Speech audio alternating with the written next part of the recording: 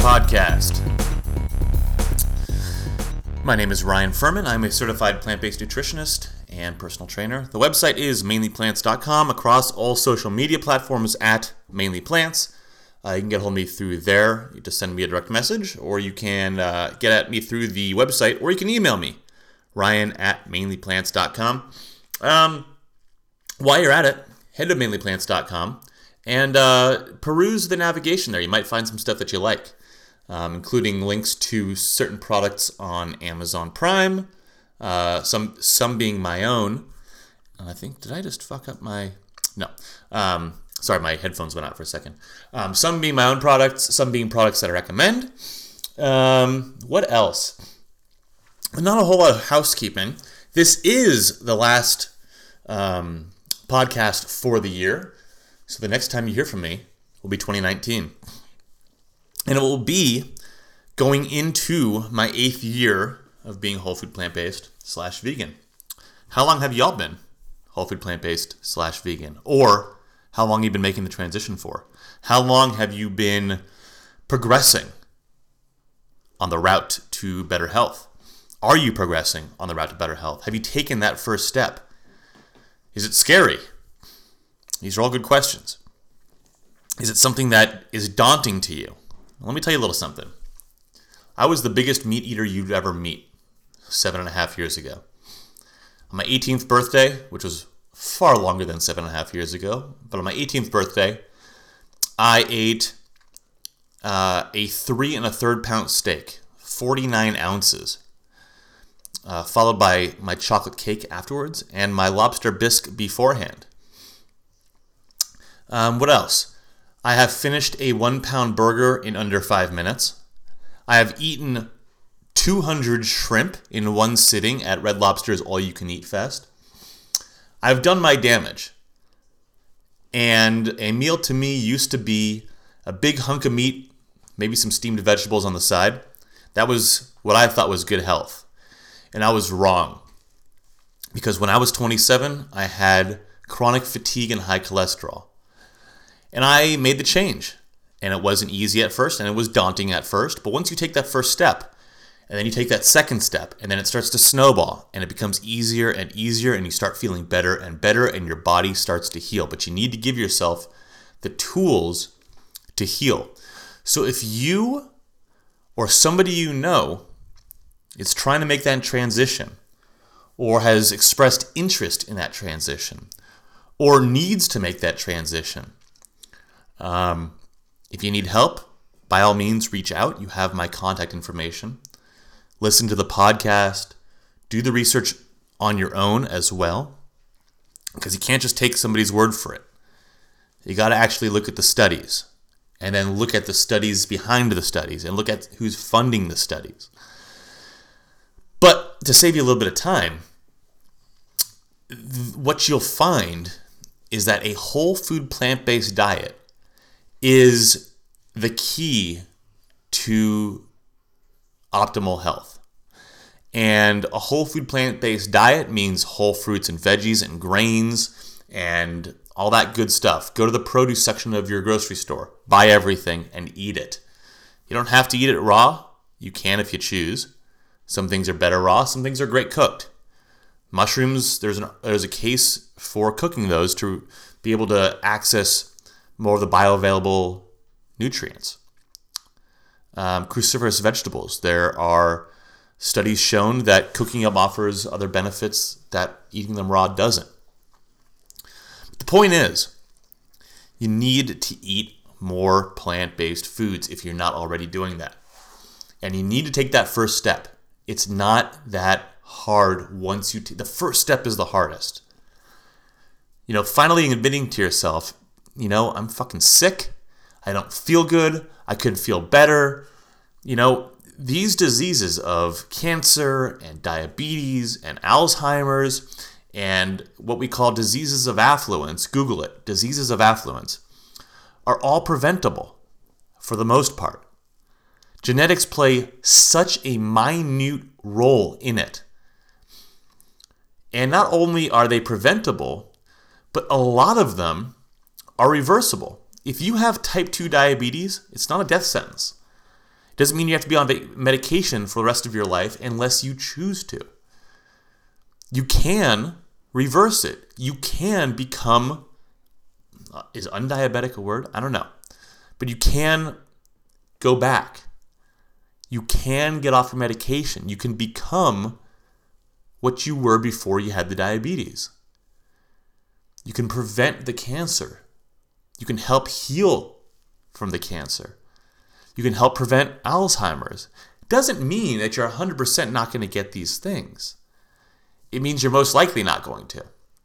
And it means if you do, you can help yourself. You can help your body heal. You need to give your body the tools and the nourishment necessary to heal itself. We're not meant to eat processed burgers and processed meats and cheese and all that bullshit. Even the vegan stuff, we're not meant to eat that. Don't get me wrong, I love a good cheat meal here and there. Usually once a week on the weekends, I'll have a cheat meal. But 90% of the time, I'm eating clean.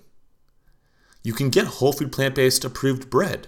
Off the top of my head, one of them is Dave's Killer Bread, the one with the red label. It's either Super Seed or Power Seed, I can't remember.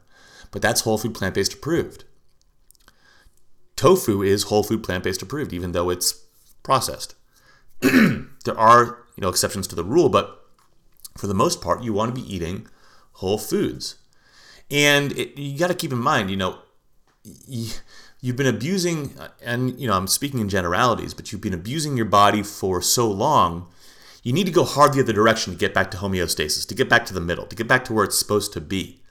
And it takes between 6 weeks and 3 months to break old habits and form new ones, to break those old pathways in the brains in your brain in terms of cravings, and form new ones to where you don't crave the meat and cheese anymore, but now you're craving asparagus and broccoli and tofu and all that good stuff. You don't crave these things. You don't crave sugar. You don't crave cookies and cupcakes and all that bullshit because that's what your body's supposed to eat.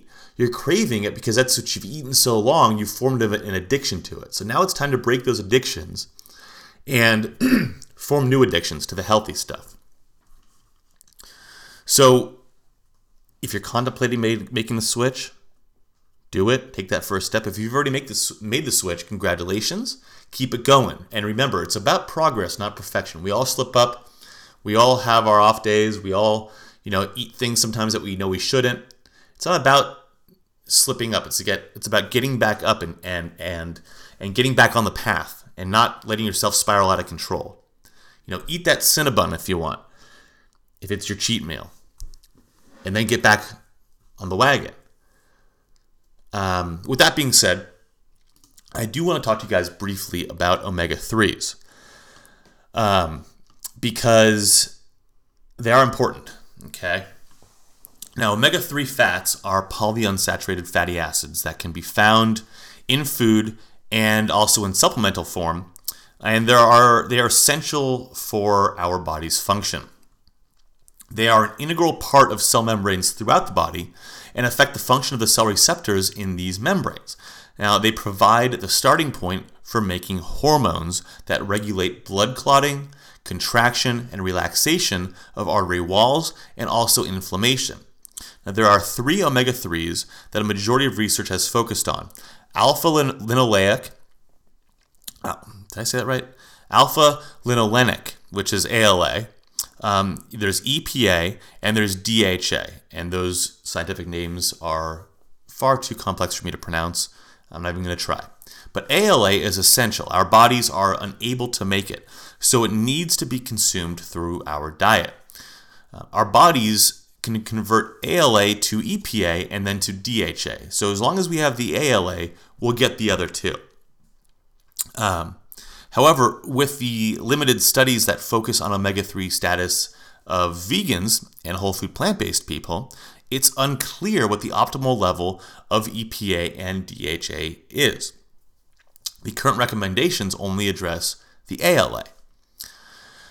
So the National Academy of Medicine, which is formerly the Institute of Medicine, maybe you've heard of it, has only established recommendations for omega-3 ALA. The recommendations are from 1 year and older, with adult males needing 1,600 milligrams, females 1,100 milligrams, and greater levels if you're pregnant or lactating, roughly between 1,300 and 1,400 milligrams. But you don't need fish. Okay, a lot of people think that you need to get your ALA through fish, your omega-3s through fish. So you'll hear people say that they take fish oil pills or krill oil pills. That's a new one that's gaining popularity. But what might be surprising is that you don't need those animals to get those fatty acids. Most ALA is found in plant foods like chia seeds, flax seeds, hemp seeds, soy, walnuts, and while EPA and DHA are found in fish, they're also found in algae. So it's important to note that fish don't make EPA and DHA. They source it from the algae. Most research has been done on fish or fish oil, like I mentioned before, which might lead people to think that you have to have those. However, it can be directly sourced sustainably from the microalgae that they consume without harming the fish or the ecosystem or your body by eating the fish. Because I mentioned, I think it was last week or the week before, how much pollution and toxins are in seafood. Now, according to the National Institute of Health, by far the majority of research has focused on EPA and DHA from foods like fish or dietary supplements like fish oil, as opposed to ALA from plant-based foods. Now, since there aren't guidelines or sufficient research for EPA and DHA on plant-based food conversions, many plant-based experts have recommended doubling the ALA recommendations or taking a supplement for good measure. Now, it might seem intimidating, but it's actually super easy to do. Just 1 teaspoon of chia seeds has about 700 milligrams, and 1 teaspoon of flaxseed oil has about 2,400 milligrams. And that's considering that adult males need 1,600 milligrams and adult females need 1,100 milligrams. You're getting way more. All you need is 1 teaspoon of flaxseed oil. Or 2 teaspoons of chia seeds. That's super easy to do. So everyone processes and converts differently, and certain groups may have lower conversion rates, such as smokers or people with chronic conditions like diabetes or hypertension, and those who have a higher omega-6 to omega-3 ratio. And if you don't know what those ratios are, go back and search back in the backlog of the podcast.